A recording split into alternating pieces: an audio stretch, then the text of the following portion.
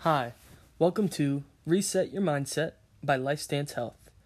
Myself, Dwight Thompson, and my co-host, Nicolette Lienza, will bring you conversations with leading LifeStance Health professionals who will help guide you on your journey to positive mental health and well-being. At LifeStance, we believe in the three pillars of mental health: mental flexibility, mindfulness, and resilience. Welcome, everyone. Today, Nikki and I are joined by one of our colleagues, Catherine Babcock, who is a clinician based out of our Zionsville, Indiana office. And we're really excited to have Catherine joining us today to talk about a lot of things, but primarily substance abuse and how COVID-19 is impacting folks that have a history of struggling with addiction. So before we get to that, Catherine, welcome. And would you mind telling us a little bit about yourself? Sure. Thanks for having me on.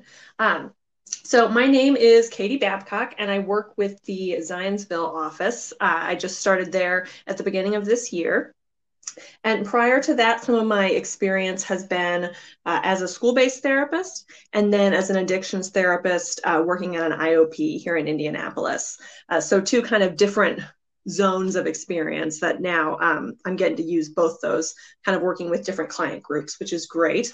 And I'm also a registered art therapist. So that's actually how I got started in mental health, Wow. is as an art therapist. So I still am a registered art therapist in addition to being a licensed mental health counselor, which comes in handy sometimes. Absolutely. That's really neat. You do have a very unique perspective, given just kind of the past places that you've worked and some of your different roles. So why don't we dig right into it a little bit? Katie, how do you define an addiction? The easiest way that I usually explain it to clients when I'm talking about addiction is the 3 C's. So looking at whatever it is we're talking about, if we're talking about a substance, alcohol, some kind of behavior, do you have cravings to use or to engage in that behavior? Strong cravings that you're experiencing. That's the first C. The second C, do you lose control when you use this? Meaning sometimes you have a drink and you have a lovely evening with friends and it's a great time. Other times you have a drink and you wind up with a DUI and no memory of the evening, and you have no way to predict which way it's going to go when you start. Like once the substance is on board, there's a loss of control. And then the third one, which I think is really the most relevant one, is continuing to use despite consequences. So you're experiencing consequences of some kind due to, family is concerned about you. Legally, there's an issue. You're in trouble at work. If you're a kiddo, maybe your grades at school are slipping. Emotionally, you're not feeling great about yourself. Like there's so many different kinds of consequences you can experience. But if those are starting to pile up and you're still choosing to continue engaging in the behavior, that's a big red flag that addiction is what we're talking about. Yeah. Wow. That's really insightful. Thank you, Katie. That was just a brilliant definition to help everyone understand addiction a little bit more. And, it's a good lead into talking about just during this time of COVID and the different safety measures we've been trying to practice, and how difficult it can be for people struggling with addictions, struggling with eating disorders, things like that, to maintain their recovery during this time. A lot of the things they might use to help themselves in their recovery process might be a little bit more difficult to do. So, as we continue with this topic for you, can you tell us a little bit more about the different types of addictions? Sure. I think we traditionally think of addiction as drugs or alcohol, and that's certainly a very prevalent addiction. But I think if we look back at those like 3 C's, if there's anything that could fit that definition, sex addiction, gambling addiction, like any behavior that is causing harm and that the person is unable to stop engaging in, despite the consequences that they're experiencing, I think can be seen as an addiction. I think we throw that word around sometimes, and like my husband will joke that I have a chapstick addiction, right? Which, yes, I always have a chapstick with me 100% of the time, but I'm right? guilty. But the chapstick causes no consequences in my life. Right? Like that's the big difference. Gotcha. But if there is some kind of behavior that someone's engaging in that is causing them harm, but they continue to do it despite the consequences, I think you could call that an addiction. Okay. Makes sense. Yeah, that does make sense. And so you brought up a good point of recognizing that certain things obviously are just more detrimental and do have those consequences. What would you say to someone that's trying to figure out, like, what are the first steps to really even recognizing those consequences and being mindful of them? I think it requires just a willingness to look inward and some awareness at like what are the actual impacts that I'm having because of this. I used to run the addictions IOP for the teenage population.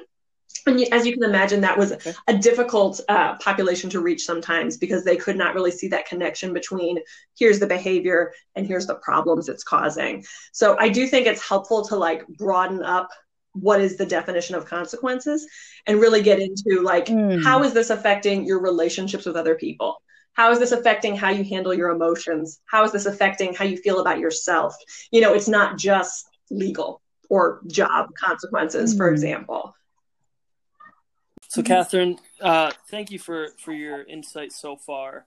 I really think that with everything going on in this pandemic, this is a very relevant topic, talking about people that are struggling with addiction. And this is not, I mean, it's unprecedented for everyone. So this is not something that, is necessarily built into your treatment plan or the coping skills that you may have learned while maybe going through treatment for addiction. This was not something that was going to be implemented because no one obviously could have seen this coming. So we do appreciate your insight on that. Another thing that we are looking forward to discussing is how people struggling with eating disorders are impacted during this time. That is certainly an area that might not be at the forefront of people's minds, but that COVID-19 is definitely impacting people struggling with eating disorders or who have had a history of struggling with eating disorders. So coming up, we're really excited to be joined by another one of our colleagues, Melanie Schaefer. Melanie, welcome. Thank you for joining us. We're really excited to have you here on the podcast and really happy to have your expertise incorporated into this conversation. So before we get a little bit deeper into eating disorders and that topic, would you just mind telling us a little bit about yourself? Sure. I'm originally from the Cleveland area. We're currently living south of Dayton, so in between Dayton and Cincinnati. Big Cleveland Browns, Cavs, Indians, and I know Dwight shares my Cleveland love. Absolutely. Same here as well. I'm from Cleveland as well, Melanie, and I understand you're an Akron Zip. You graduated from University of Akron. Nice. Same here, so we're fellow Zip. I always get so excited. I'm surrounded by University of Dayton grads down here, and my husband included. So it's always nice to find a fellow Zip. So that kind of that's home, but I kind of fell into eating disorder treatment in my dietetic internship, and it's just kind of gone from there. So it's something that I feel very passionate about, very strongly about, and it's certainly a topic that hasn't come up with COVID-19, but I'm seeing clients getting more and more affected as time is going on. Sure. And so Melanie, as our registered dietitian and as you mentioned, you're down in Dayton now. I as I've gotten to know you, I've certainly been able to, it's very clear the passion that you have for eating disorders and for the recovery process on that front. Can you started to allude to it? Could you tell us a little bit more about how, actually, before we get to that, would you mind, for those that may not know, how would you define an eating disorder? So I define eating disorders, they are psychosocial diseases. Much like alcoholism or addiction, these clients have a genetic predisposition and something in their life, whether it's trauma or a series of traumas or an illness, something just turns that switch on. We all have the capacity to develop an eating disorder, but for a multitude of reasons, they end up being a way for clients to cope. And similarly, they are effective for them for the clients on one hand, but ultimately it's affecting their mental health, it's affecting their physical health, it's affecting their social lives, their ability to connect with their loved ones and friends. And it's any type of anxiety about food, an overvaluation of weight, exercise, where it's not just one aspect of their life, it's the only thing in their life is food, weight, exercise. Wow. And so with that being said, that's a great explanation. And with that being said, what are you hearing from clients that are saying that COVID-19 is impacting them? How exactly is this pandemic impacting those individuals? I'm seeing a variety of ways. And initially, I wasn't seeing really a whole lot, but maybe some increased anxiety. But as time has gone on, we've seen more just the isolation, how much that's impacting them and impacting their anxiety, depression. It's canceled events that clients were using as their motivation. So that's been a huge factor. Also, just, we're dealing with sometimes food not being available. So I've had clients where they've had a meal planned and that's not available, and they're just not able to switch. Like, oh, okay, I'll just get this instead. They don't have that ability to be flexible. Sure. So their ability to plan is, and just grocery shopping in general is very stressful for them oftentimes. The other thing that I'm seeing, and I know a lot of the therapists are working on, is just the inability to regulate their schedule. So like their schedules are all off. And that can make a significant impact. The ability to get up and get ready for the day, breakfast and then snack and lunch, and just, our eating routine. They have had a hard time figuring out what their schedule should be for them. That's a good point. That's a very good point. When you're looking at eating disorders, and you've brought up so many good points of the way that this pandemic is affecting people that, and candidly, I didn't even think of. I wouldn't even have thought about the fact that, food availability now has totally changed. But people struggling with eating disorders sort of are coming at it from a different perspective. Would you mind giving us a few different types of eating disorders? So there are the two that everybody knows when they think of eating disorders: anorexia nervosa and bulimia nervosa. The latest DSM edition added in binge eating disorder, which actually doubles anorexia and bulimia combined. Wow. So binge eating, that is the majority of what I'm seeing right now as far as diagnoses. And there's also kind of a catch-all category. It's called other specified eating disorder. And because it doesn't have the anorexia or bulimia that we all know, it gets kind of downplayed. Oh, you don't have anorexia or bulimia, so I'm not that sick. But actually it's as high of a morbidity mortality rate as anorexia or bulimia. Wow. Okay. And a lot of my understanding of, working with eating disorders, so it's not my specialty, is that issue of control or lack of control, which definitely can kind of piggyback to Melanie too, and the issues of addictions too.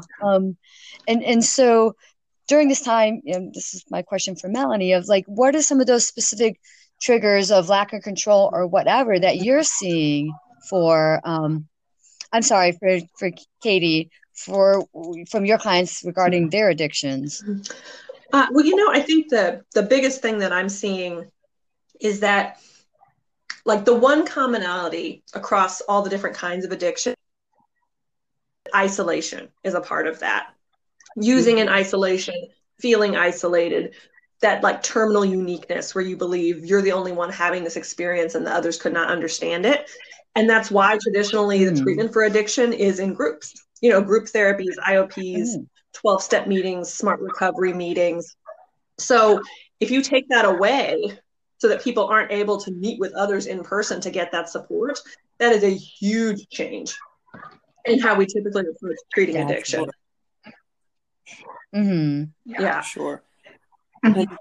And Melanie, kind of on the same front, that same question to you regarding the topics that you're alluding to with eating disorders. Would you mind answering it Yeah, from your perspective? they're so similar. Addiction and eating disorders, Sure. you know, the coping and the control, it's about how to deal with their emotions that they're not able to handle in healthy and effective ways.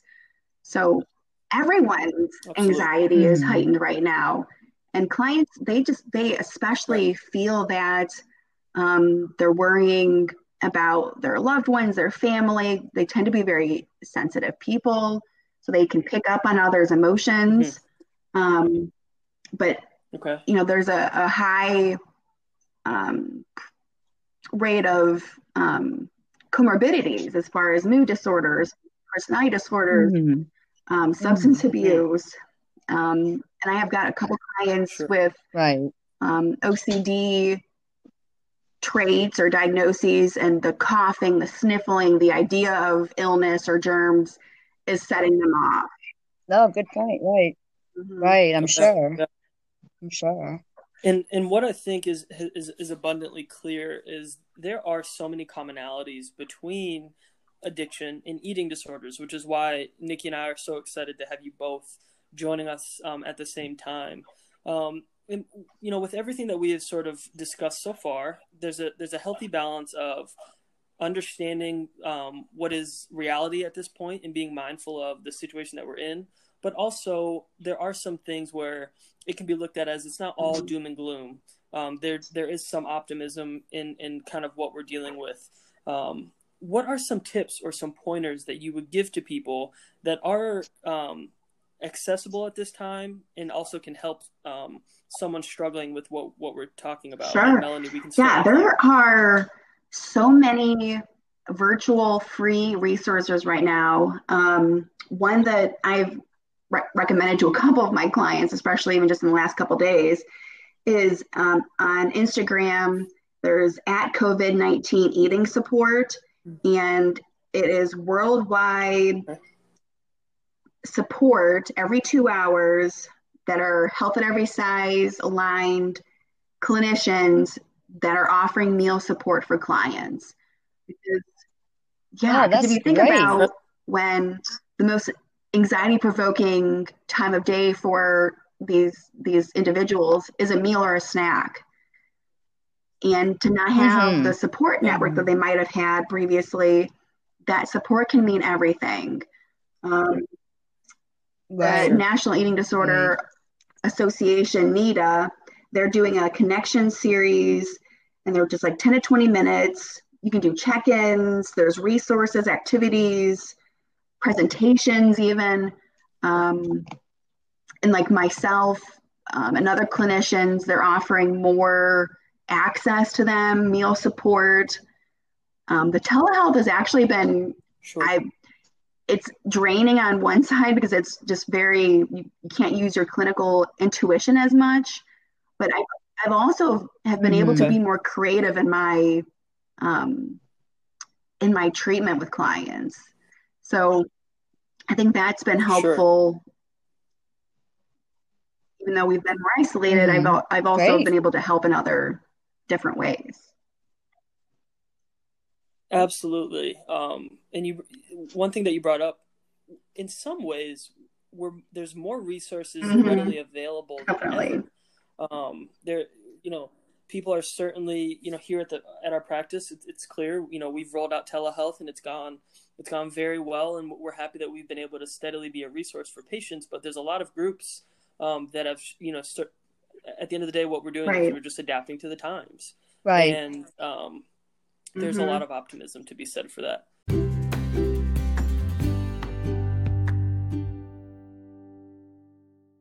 Thank you for offering those great resources. Katie, on your end, can you share some resources for those struggling with addictions? Yes, similar to what Melanie shared, there are a lot more online resources currently than there really have ever been before. a lot of the recovery community has made an effort to like move 12-step meetings online, for example. So there are meetings happening over Zoom. Like the recovery community is still there. It's just accessible in a different way. You know, and the other big thing that I'm really encouraging my clients to do is to create structure and routine if at all possible. Because one of the biggest triggers for using is a whole day with nothing to do in it. You know, you're off work, you're off your routine. Right. And like you brought up before, you know, experiencing uncomfortable emotions that you don't want to tolerate during this time, that's a bad setup there for a potential relapse. So any kind of structure or routine, exercise, positive coping skills that can be implemented is really helpful during this time. What are some of those positive coping You know, the skills? same skills that you'd be using any time in your recovery. It's just implementing them in a little bit of a different way. You know, staying connected to other people who are struggling with the same thing you are. Exercise, connection to a higher power or spirituality, if that's your belief. If not, connection to something that is meaningful to you. Meditation, deep breathing, body relaxation exercises. Everybody kind of figures out what their own toolbox looks like for what really helps them deal with those moments of cravings and pressure to use. But it's critical at this time not to neglect those skills, but to build them up even more so, because there are more triggers with what's going on. Right. So let me ask you both, are there just a few bullet points you would offer for clients or people who are struggling right now of takeaways they can do right now? So why don't we start, we'll jump back to Katie. I would say the biggest thing right now is just to stay connected. You know, we have to stay connected in a more non-traditional way than we're used to. But the worst thing that you could do right now is to isolate and stop doing what's been helpful up to this point. So staying connected to your normal recovery routine as much as possible and connected to others. Sure. Yeah, that's really excellent feedback. I think, you know, even just here at our practice, we've tried to do as much as we can to stay connected. And because there are ways for us to all be separate but also connected at the same time. We're fortunate to have a lot of the technology that we do and some of the platforms that we have had. Melanie, what about you? What would be my bullet points would be, well, as a culture, you know, I think we have to take a step back and examine our beauty ideals, which is happening on some level more now than it ever has, but also our relationship with food.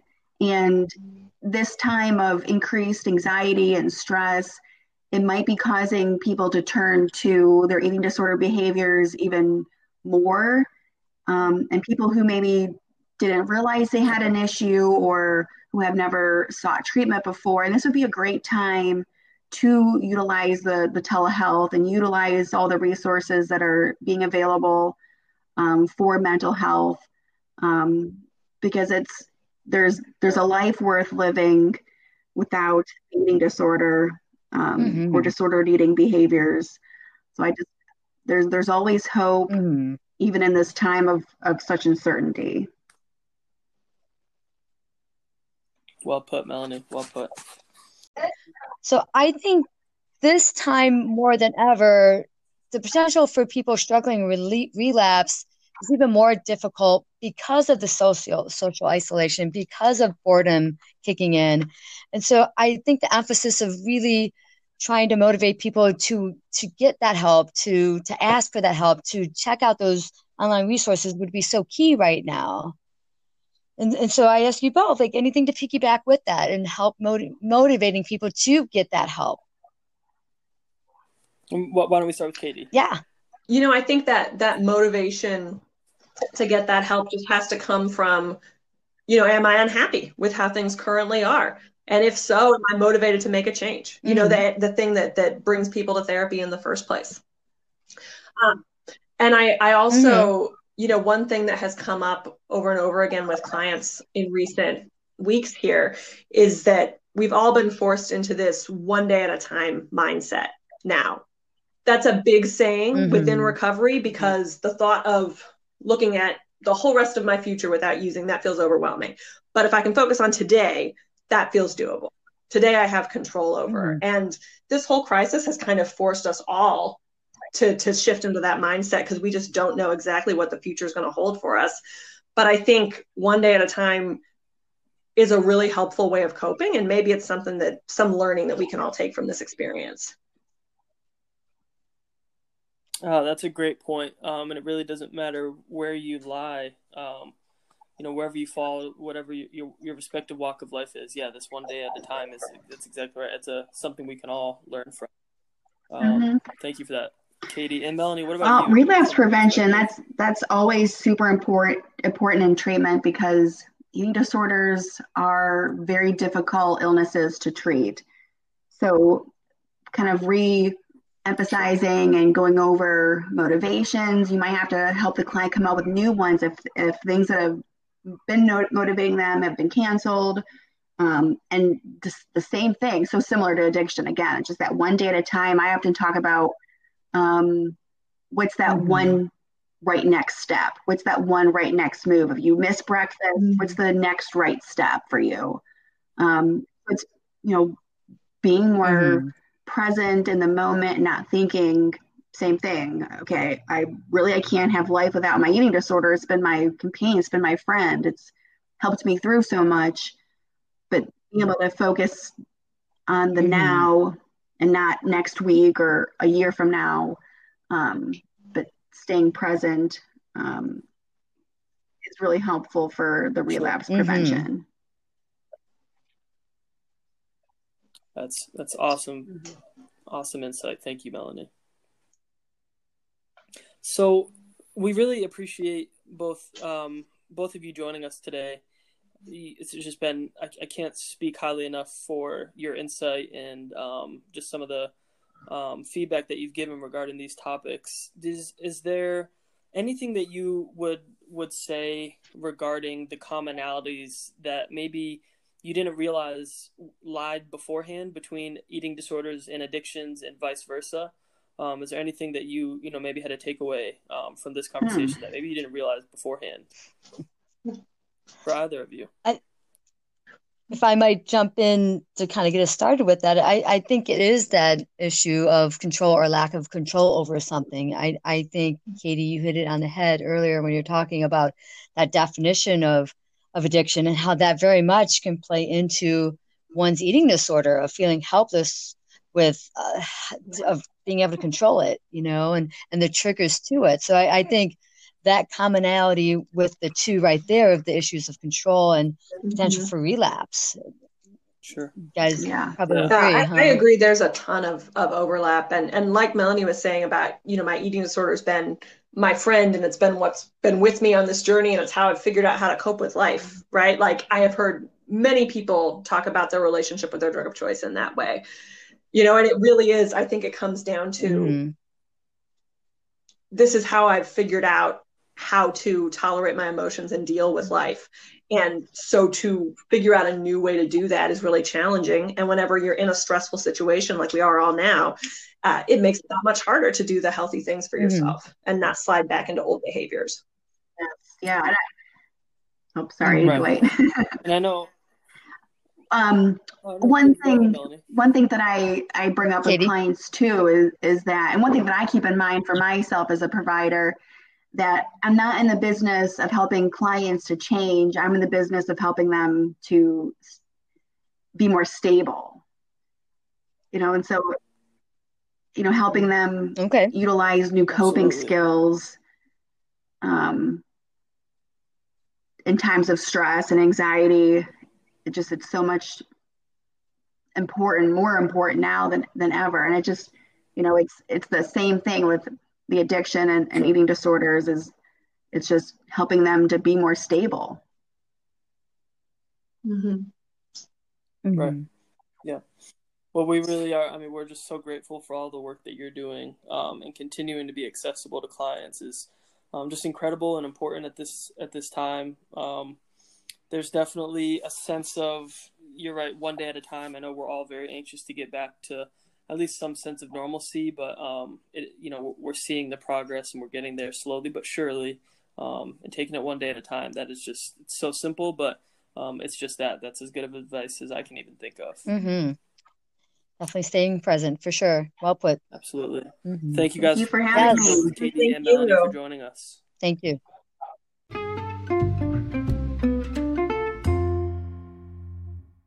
So Dwight, my gosh, they were both such a wealth of knowledge, and we could probably go on for hours about takeaways. Let me just throw out a few that I'm literally taking away from our conversation today. Was one, talking about those 3 C's, and I think those 3 C's could be connected to addictions or eating disorders. Of that first C being cravings, that other C being control, and then continuing to use despite the consequences. So I think that right there can relate to either, eating disorders or addictions, and how that can definitely increase the chance for relapse with people, for sure. Yeah, you hit it right on the nose. And Melanie and Katie, they really were. They were their wealth of knowledge and their expertise in their respective areas is shines through very easily. Mm-hmm. I think one of my biggest takeaways was also the control piece, one of the Mm-hmm. C's that Katie alluded to. The control has been taken away from us Mm-hmm. in so many ways, Yep. or at least it feels as such. But at the same time, we do have the ability to regain some of that control. It looks a little bit different right now, but you do have the control to access resources, which is another one of a big takeaway for me. Such stuff as simple as Melanie used the example of Instagram and all of the social media platforms that are offering support to people struggling with all sorts of different things, including addictions and eating disorders. Is there in taking control over, having the sense of urgency to access those resources is very important.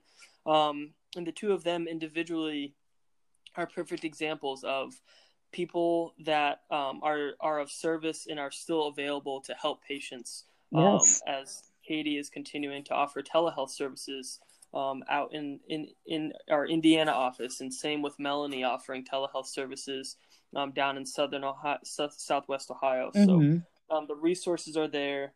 There certainly are just so many commonalities between the two topics that we discussed. Yes, yeah, for sure. And I mean, there were even some more coming up that I had not even thought of. Stuff as simple as like the importance of a regimented schedule. Yeah. That is essential.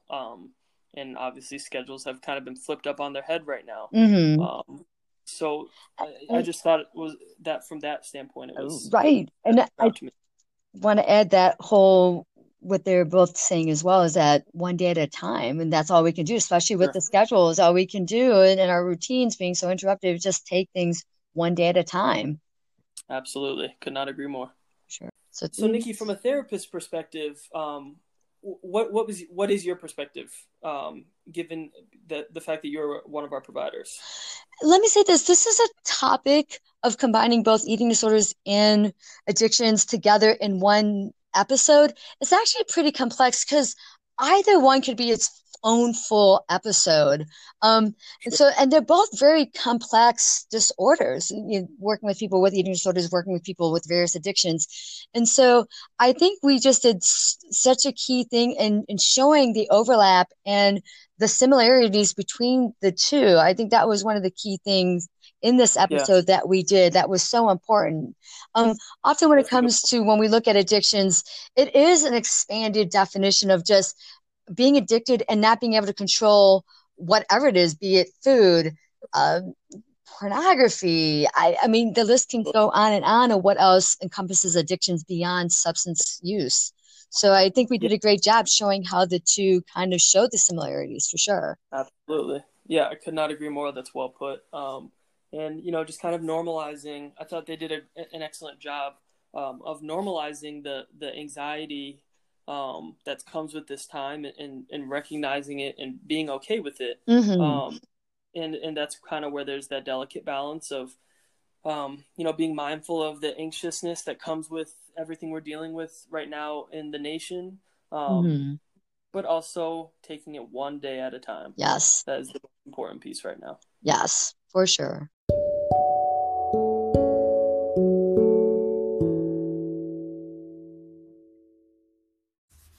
Thank you, everyone, for listening. We really appreciate you tuning in to the Reset Your Mindset podcast by LifeStance Health. Our podcast can be found on Apple Podcasts, Spotify, Stitcher, Anchor, or wherever you get your podcasts. On behalf of the entire LifeStance family, we wish everyone good health and safety, and until next time.